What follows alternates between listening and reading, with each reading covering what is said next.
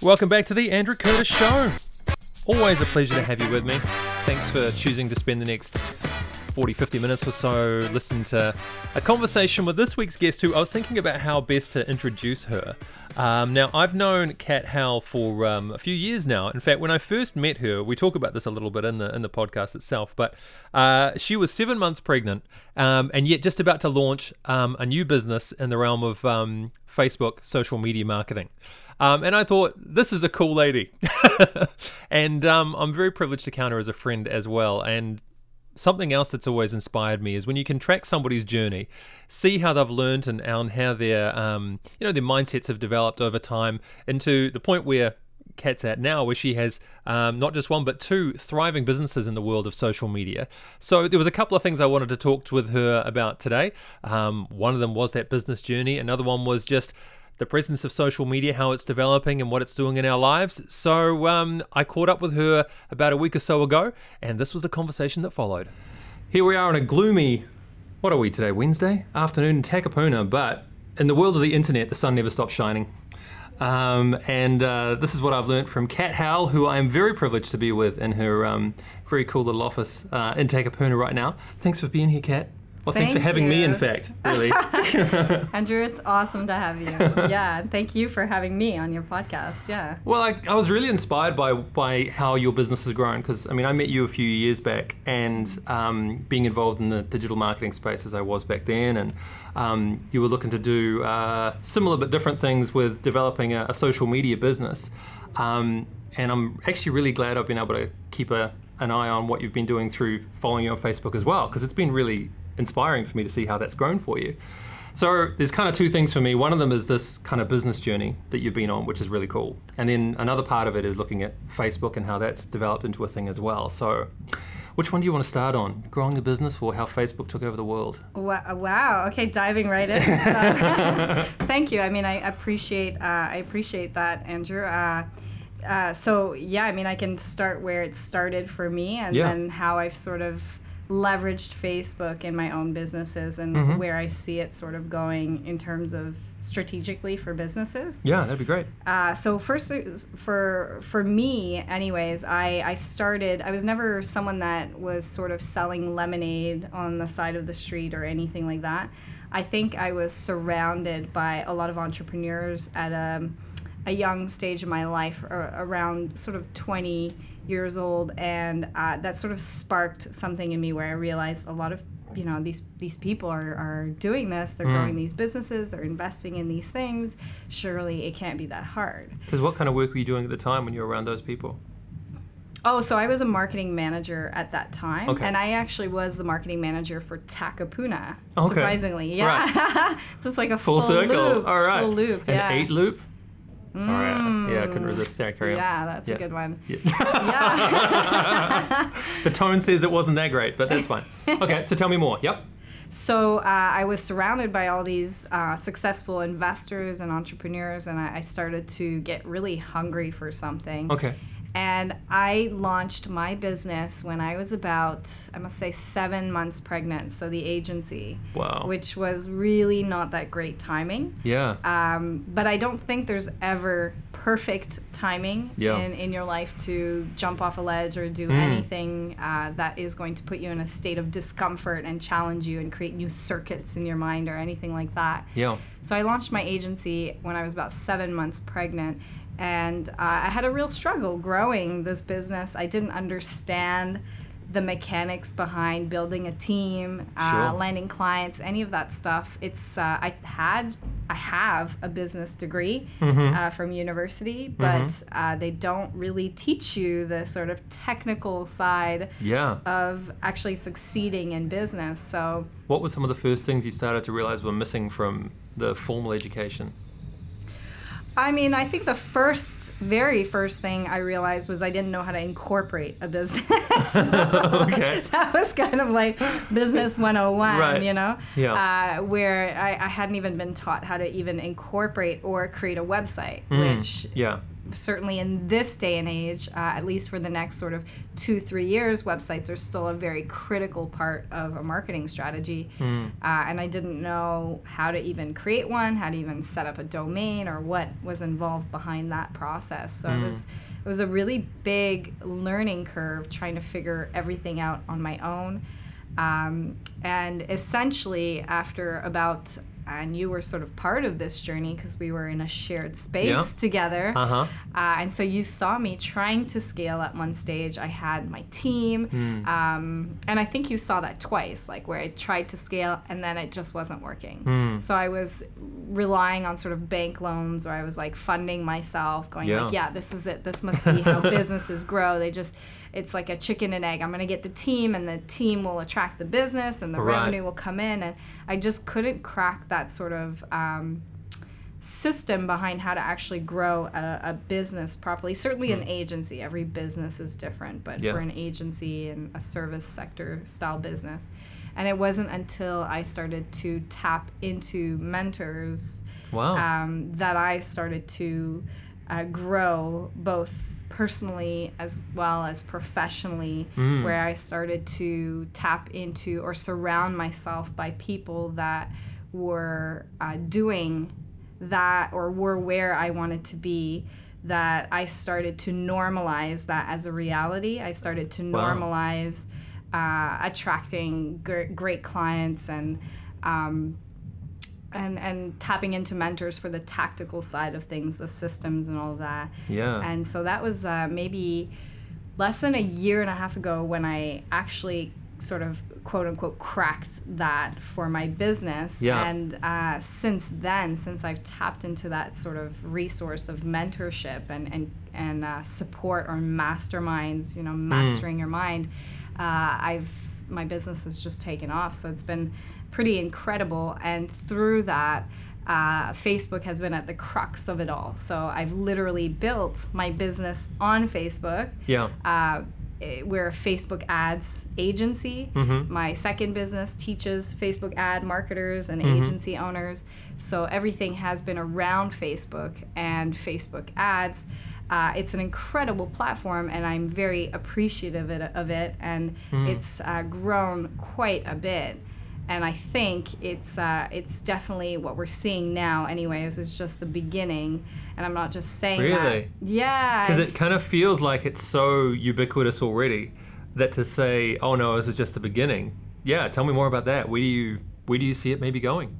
Well, so Oculus Rift and AI and all of these things that they're investing heavily into is, that's probably about 2-3 years down the line from now. And that's going to be a really big game changer in the way that we interact.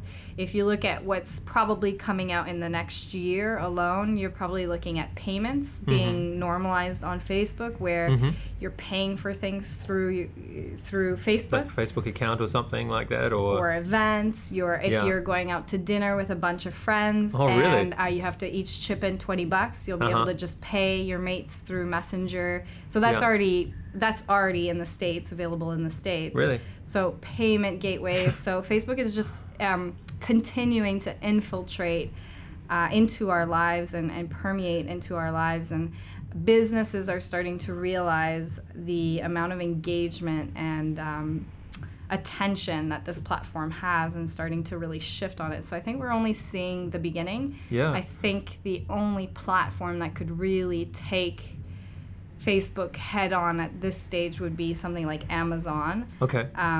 But other than that, but we're speculating, right? We are definitely speculating. We don't know where it's going to go. But my opinion of it anyways is that this is just the beginning of what we're about to see with Facebook. Because it's kind of its own ecosystem now.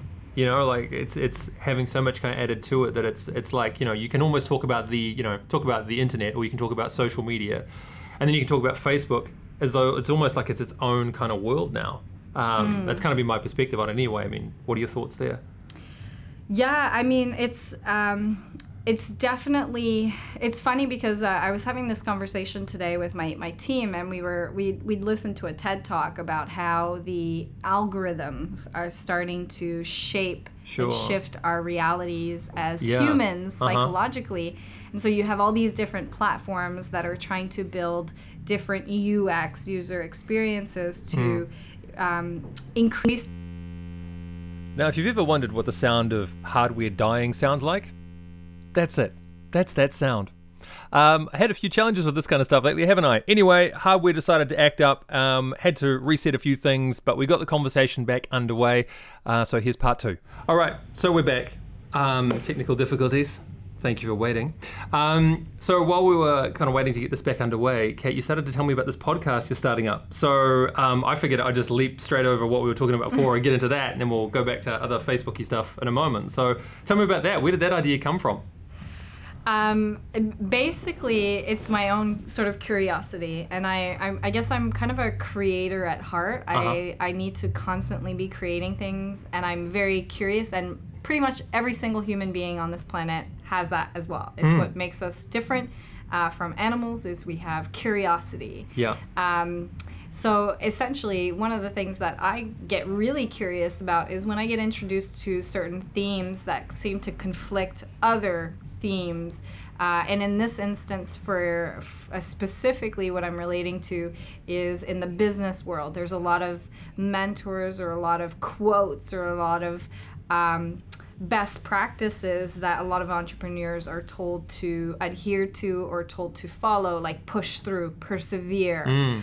If it feels uncomfortable, do that. So you hear a lot of that. But then on the flip side of that, you have neuroscientists, for example, that are telling you, well, that's normal, right? When you do something uncomfortable, your body is trying to put you back into a state of habit, of safety, and you will feel these moments of discomfort where your body is telling you this is not right. Yeah. But then on the flip side of that, you have others that would say, if it doesn't feel right, you're on the wrong path. Yeah. Or it, to be successful should feel good. It should feel like you're in what we call flow, right? So you have this other train of thought where they talk about flow and ease and success being sort of an abundance that you receive and you fall into naturally.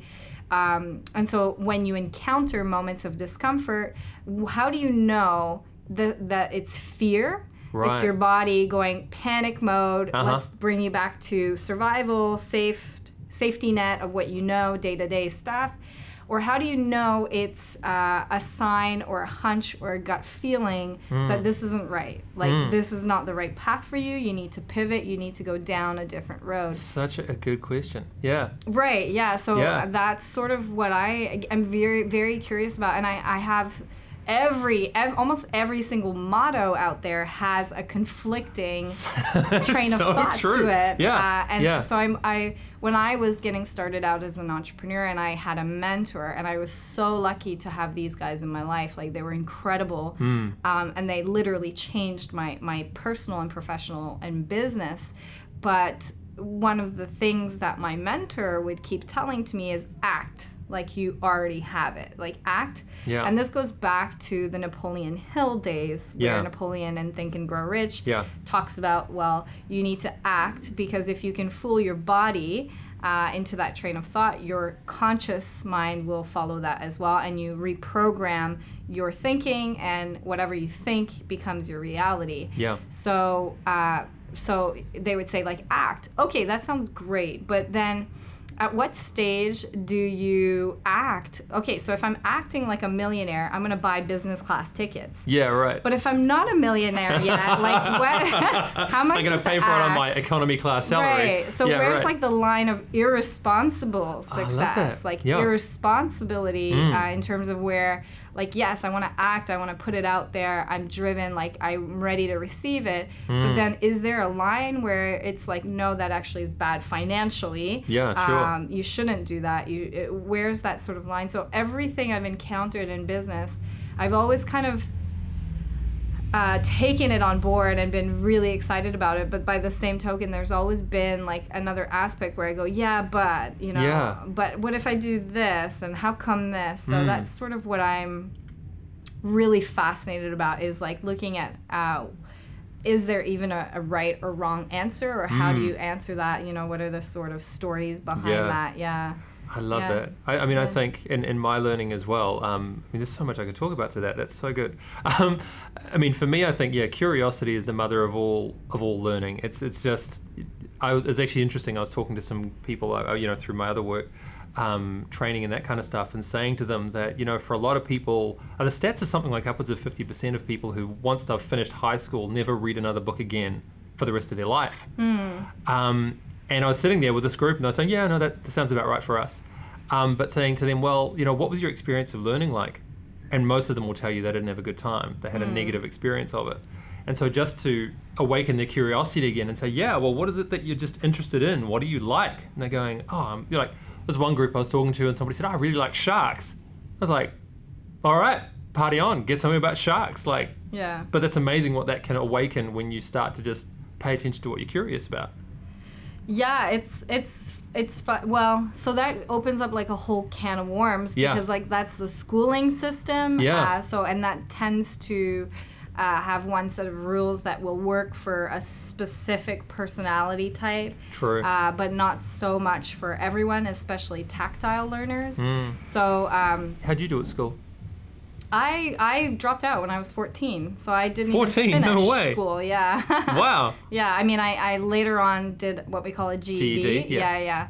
And then I later on went to university, but I dropped out when I was 14. I didn't like school at all. School wasn't great for me at all. So, for those of you, if there's any young listeners on here, I'm not advocating dropping out of school, but certainly it's not the end of the world. And I have conflicted views around the schooling system. I think the founder of Khan Academy, I don't know if you've heard of him. No. I forget his name off the top of my head, but he's, if you have a chance to check him out on YouTube, he teaches everything from neurophysics to biology to astrology to mathematics to investment to business. But the style in which he teaches is like, for me, I don't get numbers, I don't get math, but I watch one of his videos and I will be able to divide like massive fractions after a 5-minute video. Okay. Because of the style. But he does a TED Talk where he discusses, you know, the issue with the schooling system. And it's interesting because I couldn't agree more. What he says in there is you have this system where we're grading children, and as long as they get above like 70% or 60% or whatever, they get to go to the next level. When the reality is, well, there was about 70 or 40% of the content they didn't actually understand because they didn't get that. So it's not, it's kind of flawed system where we just build upon misunderstandings or things that they're not comfortable with 100%. So it's, if you think about it, if you were taking a driver's test and you could turn right, but you couldn't turn left, like your driver's thing is, they're not going to give you a license. You know? You sort of need to know how to turn left and right before you can get that driver's license. So it's the same sort of premise. And it's anyways, that's a whole nother can of worms around. But yes, curiosity, it's every single one of us has it. I think if you look at small children, for example, curiosity and perseverance, we are all very persistent human beings, and we are born that way. Because if you look at kids, and I have 2 young kids, I mean, it takes a kid about 3 years and they just bumble through life before they can even speak, like 2 years. That's such a good point. And about a year and a half before they can even walk, or a year. And they don't try to walk once or twice, fall down, and then think that's it. Screw it, that's Someone it, I'm going to roll everywhere. They just keep going, and they're so persistent. Yet as adults, if we don't get a result like within the week or within a year, we're like, screw this. But you look or at it's a sign I'm not supposed to do it, or something like that. Yeah. That's a really cool insight. Yeah, but it's funny because kids, like, it literally took us like 2 years to learn how to talk, and almost a full 6 months to even learn how to lift our own fat heads up, you know? Yeah, so right. it's like things don't necessarily happen Yeah. that quickly, but we are persistent. However, through our upbringing, through these, I don't want to swear on your podcast. Yeah, that's but, right. Well, yeah. So maybe that's a good thing. Like, you know, you attract the right people that are not offended by people, but you know, through these bullshit stories that we're raised with when we're growing up around statistics and failure rates and and that keep us in a state of constant fear to do anything with our lives and to experience or allow our curious selves to express who we really are. We're fearful of that because of these social constructs that we're living by around marriage, around business, around schooling, around friendships, all of this stuff. So, but if you strip all of that back, as we are almost perfect humans, we're spiritual beings and we're perfect as we are, and we're very freaking persistent. Yeah. And if you unleashed all of that, it's amazing what people can do when you like hone those barriers down. Yeah. I love that observation about persistence, actually, because when you said it, I could feel in myself that kind of resistance to go, hang on a minute, I know some people who aren't persistent and blah, blah, blah. But you made a great point. I mean, everybody starts life from a persistent kind of place. And it's just at some point that we've, I guess, lost the truth of that. Right, and but it's not to say, so there's different personalities. So some people are leaders, and some people are what we call followers. And that word sounds bad, and I don't really, like, it's not really intended in a bad way, because you need both. Sure. Right? You still need both. Yeah. And that's okay, but certainly there's a lot of people that don't have drive, or they lack ambition, or they've sort of been doing what they're doing for so long that their mental circuits are just, that's the reality that, you know, they have, and there's nothing else out there. But I mean, at its truest form, we're all born in that way. So yeah, I mean, it's an interesting thing for sure. And every time you try to do something outside of that, you're when you try to break a habit, when you try to create a new behavior, when you try to push yourself into something that your brain hasn't quite comprehended what the potential outcome might be, you're going to try to revert back to those feelings of survival, of comfort, and you're going to feel the things like, hey, you know, this isn't right, and all of that stuff. So that's normal. But pushing through that is what's important. Yeah. So how much of this did you know as, you know, 14-year-old Kat leaving school and saying, screw this, I'm doing anything else? None of it. Yeah, absolutely none of it. No, I was a horrible teenager. And I mean, but you're so nice now. Yeah, right. So you say, yeah. None of it, no. And in fact, I didn't really realize any of this until about a year and a half ago. And in fact, if myself now was sitting in front of myself 3 years ago, I would have been saying, you're full of shit. Like, really? Okay, airy fairy, you know. Really? Well done, little, you know, hippie. Okay. So what made you more, I guess, open to this kind of, this kind of understanding then? Philosophy and well, I mean, what it was I invested a lot of money into a mentor, like in the tens of thousands of dollars. Okay. And when you financially commit at that level, unless you're very rich, it's a very big commitment. And I maxed out my credit cards to do that. Okay. And I didn't even tell my husband I was doing that. So I put myself in a really, really kind of like burnt plan Bs, you know? Burnt plan B, and I invested in this, and I was like, I'm in. Yeah. And he started to tell me, Kat, I need you to write down your goals. I need you to read them every day. And he started giving me strategies as well as the systems. And because I had financially committed so much, I was like, I'm just going to do whatever you tell me to do, regardless of what I believe. And that was kind of the saving grace. The saving grace was that I paid so much, because I feel like if I'd only paid $100, I'd have been like, okay, whatever, you know, that's cute. Yeah, it works for some people, not for me. But I know it to be true now, because in the space of a year and a half, I went from having to max out credit cards to literally running. I've got a team here of about 10 people in the agency, and I've got another international team of about 10 people. So for me, I have seen it in action. And the biggest shift was that awareness of I can actually program my own reality by the way that I think. And I've seen other people do that. So but I didn't invent this. Like, this is stuff that Napoleon Hill, Andrew Carnegie, like Bob Proctor, all of these guys talk about.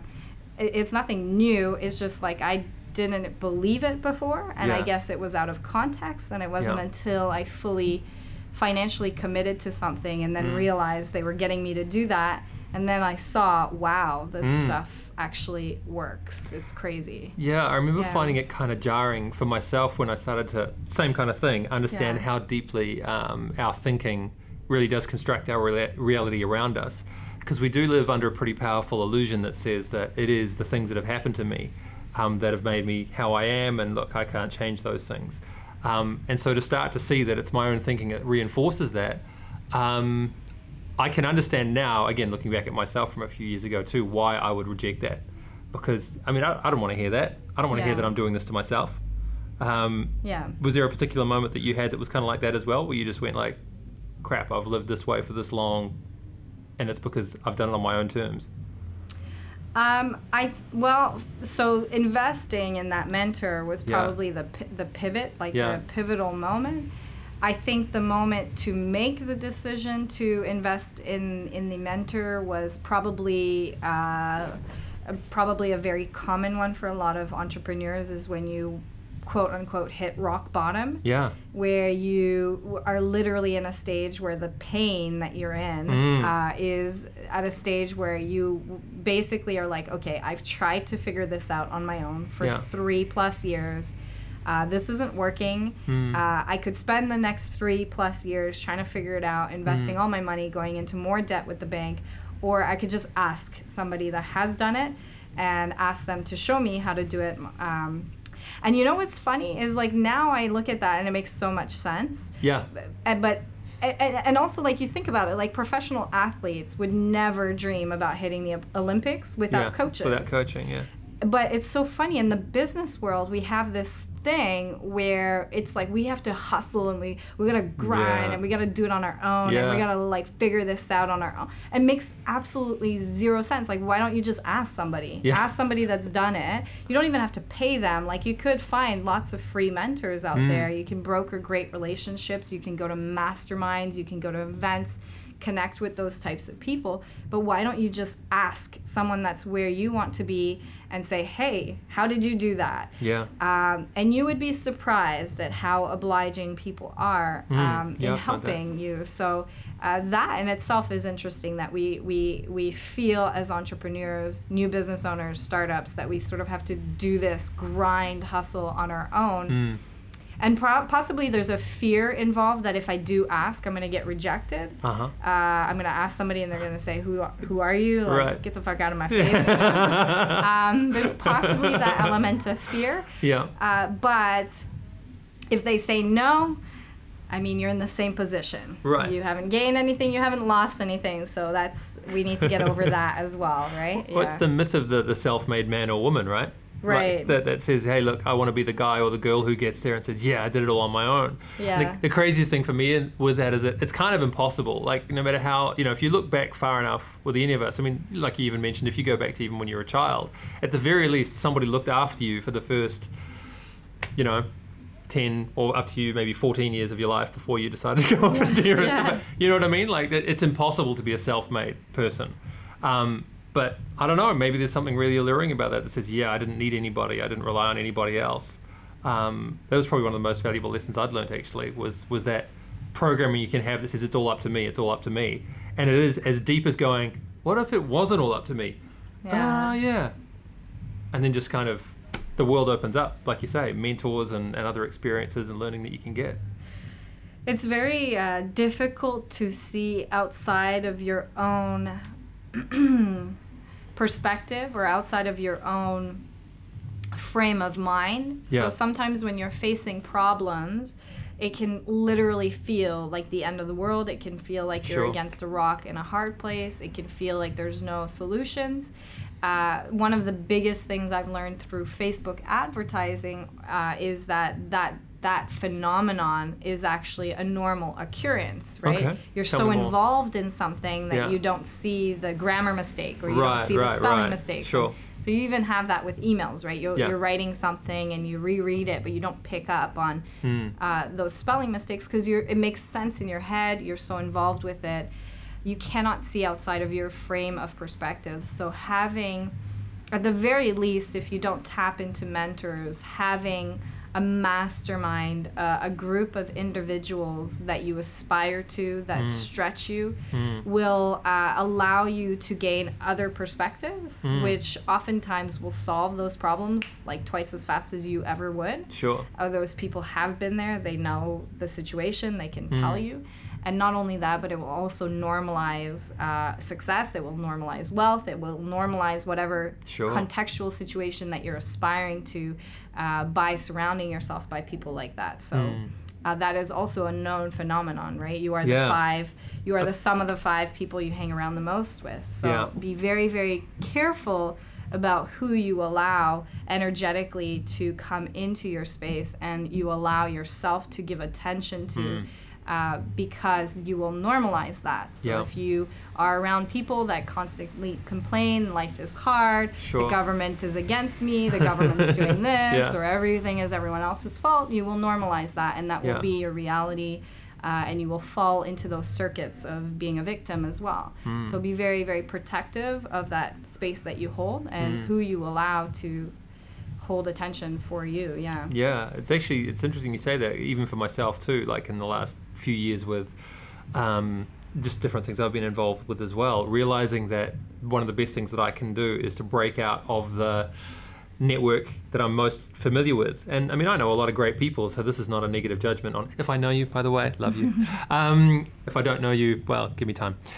But yeah, to suddenly go, well, if I really do want to have a different approach to the life that I live, it's going to have to be around people that I don't currently hang out with.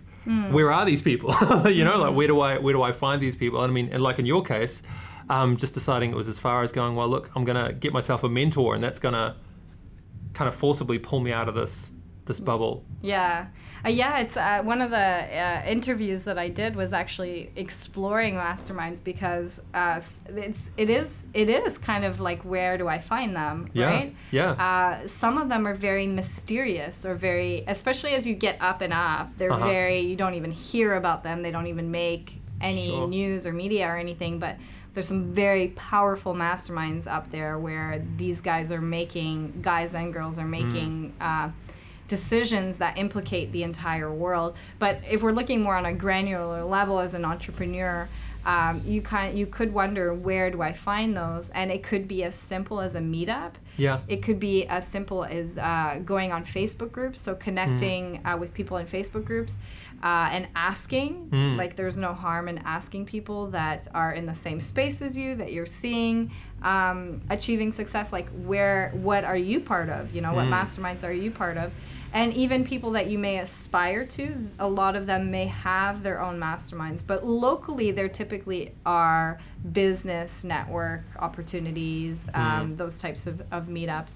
What I would say is, you kind of want to be in a mastermind where you are the dumbest person. Like, ideally, if you feel smarter than everyone else in the room, you're in the wrong mastermind. You want to be in a mastermind where you feel so stupid, where you feel like, oh my God, I have so far to go.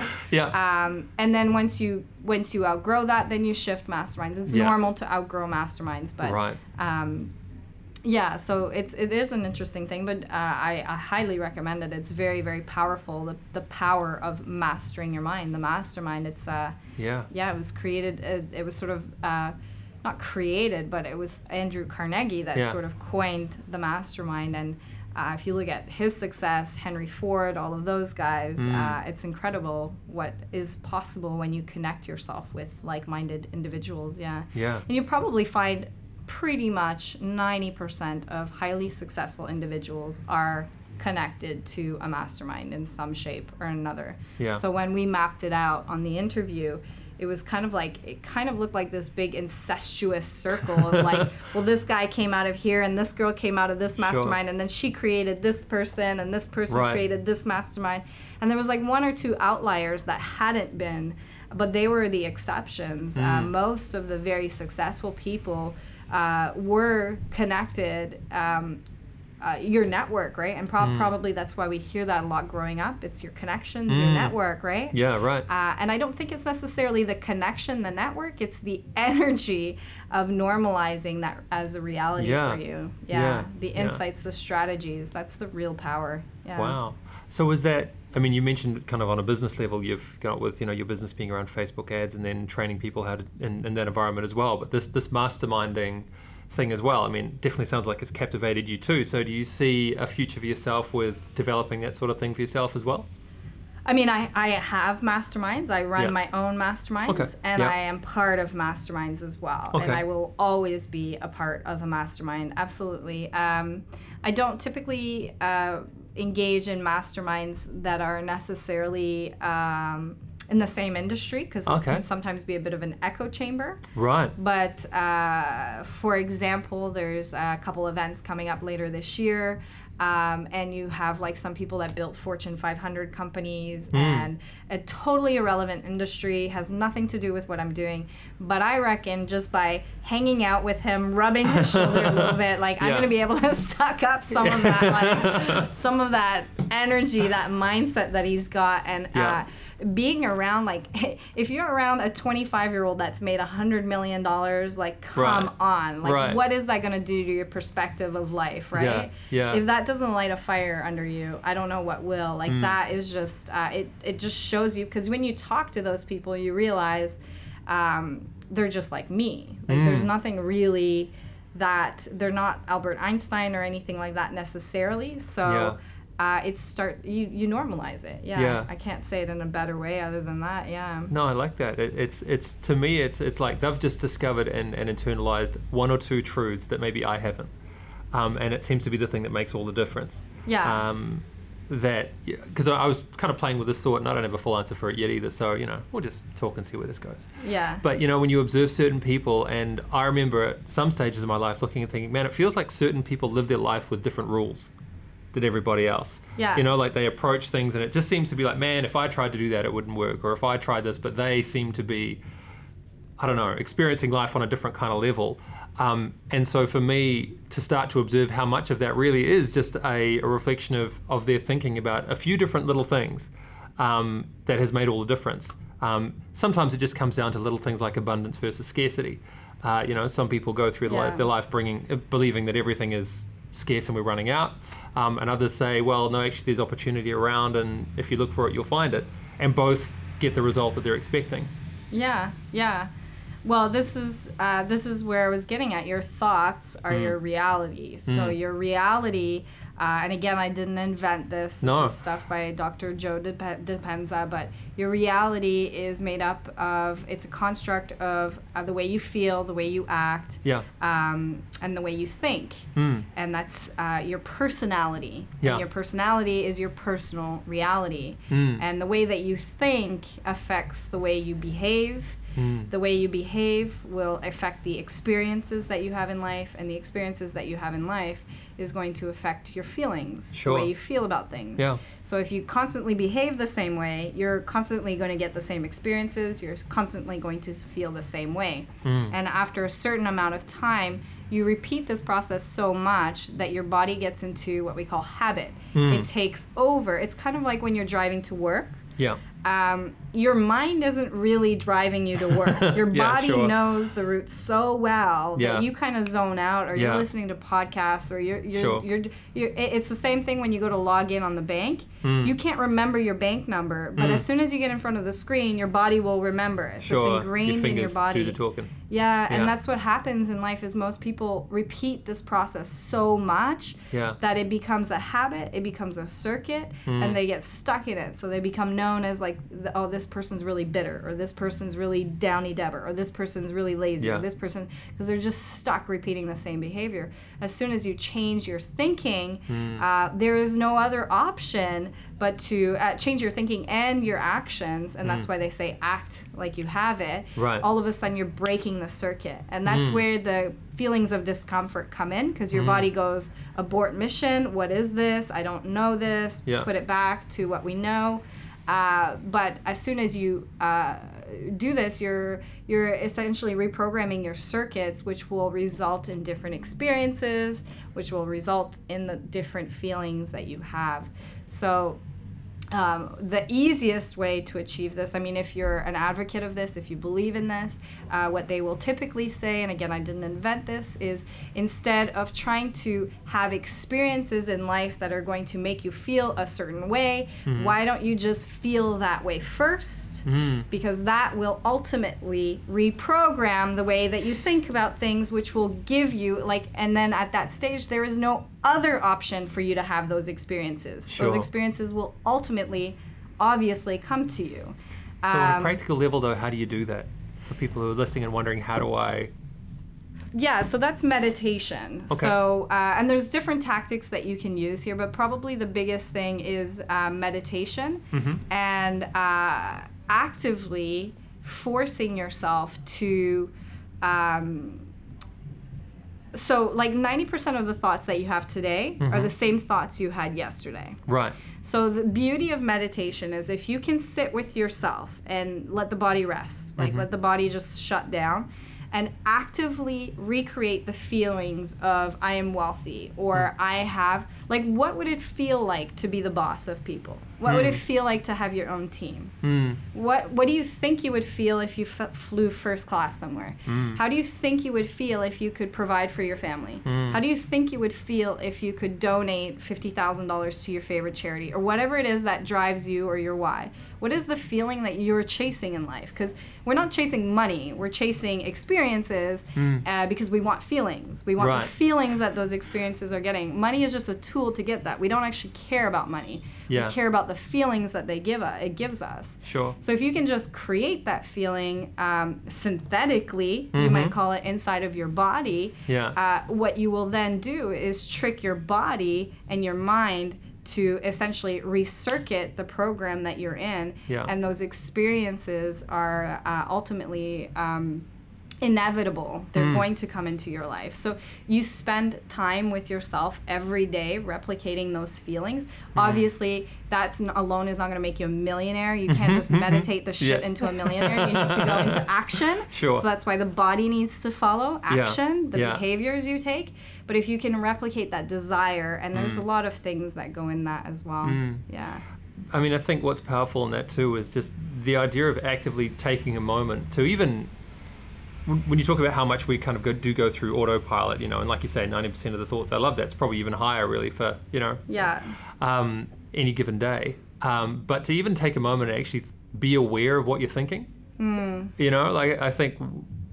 think, but we do take a lot of that stuff for granted. And even just to see, I mean, when you were saying that too, I was thinking, I could see how the moment you start to think of yourself in a different light, the resistance that could come up in your own mind as well, that says, well, I've never done this before. Of course, yeah, it's gonna happen. It's just practice, though. You just practice, and it's like a habit. It's like how you drive to work. At first, you don't really know how to do it. At first, your body doesn't know how to do it, but if you do it enough, it's going to become a circuit. So you just keep practicing. One of the tools that I use that was really, really good is this. It's called Muse. It's a brain sensing device. Okay. So it reads your theta and your beta brain waves, and it tells you. You control the environment. So you connect it to an app, and you can hear waves and stuff. Okay. And if you're not in a state of calmness, the environment is really agitated. So you control it with your mind.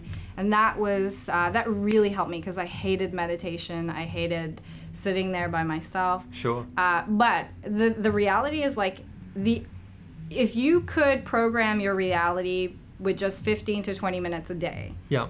If you knew that if you spent 20 minutes a day creating a reality or a future for yourself, is that not a good investment? Yeah. Yeah. So you just keep doing it, and at first it's going to feel uncomfortable. It's going to be boring probably. It should feel fun though if you're simulating those feelings of wealth, success, or whatever experience you want. Sure. And if you're just consistent with that and you put the body into action as well, the experience is ultimately inevitable. Cool. Inevitable. Yeah. Well, in our last couple of minutes, what's next for you then? What's the next big opportunity, experience? Where are you looking to go, either with 8Loop or just the next stage for you? I mean, you know what? I don't have a definite sort of like, this is my game plan, this is what I'm after. But what I do know is that I want to help as many people. I want to create experiences for myself where I can, have my family. For me, freedom, anyways, personally, is the ability to drop everything I'm doing, to get on a plane with my family, to fly first class or business class anywhere in the world, and to travel. That, to me, is my definition of freedom. And I think as entrepreneurs, we're all after sort of freedom, and that has different definitions. So for me, and what it tactically looks like in terms of what specific business actually doesn't really matter. I know my why, and I know what I'm striving for, and opportunities that come for me, I will take them, I will grow. If Facebook is around in 3 years, it is. If it's not, it's not. I'll be doing something else. But I know what my definition of freedom is. I know what I'm striving for personally. The actual businesses, the actual products or anything like that doesn't matter. None of that actually matters. So what that looks like, I don't know. What my personal goals are, well, my personal goals is to have freedom and to also help other people find that as well for themselves. Yeah.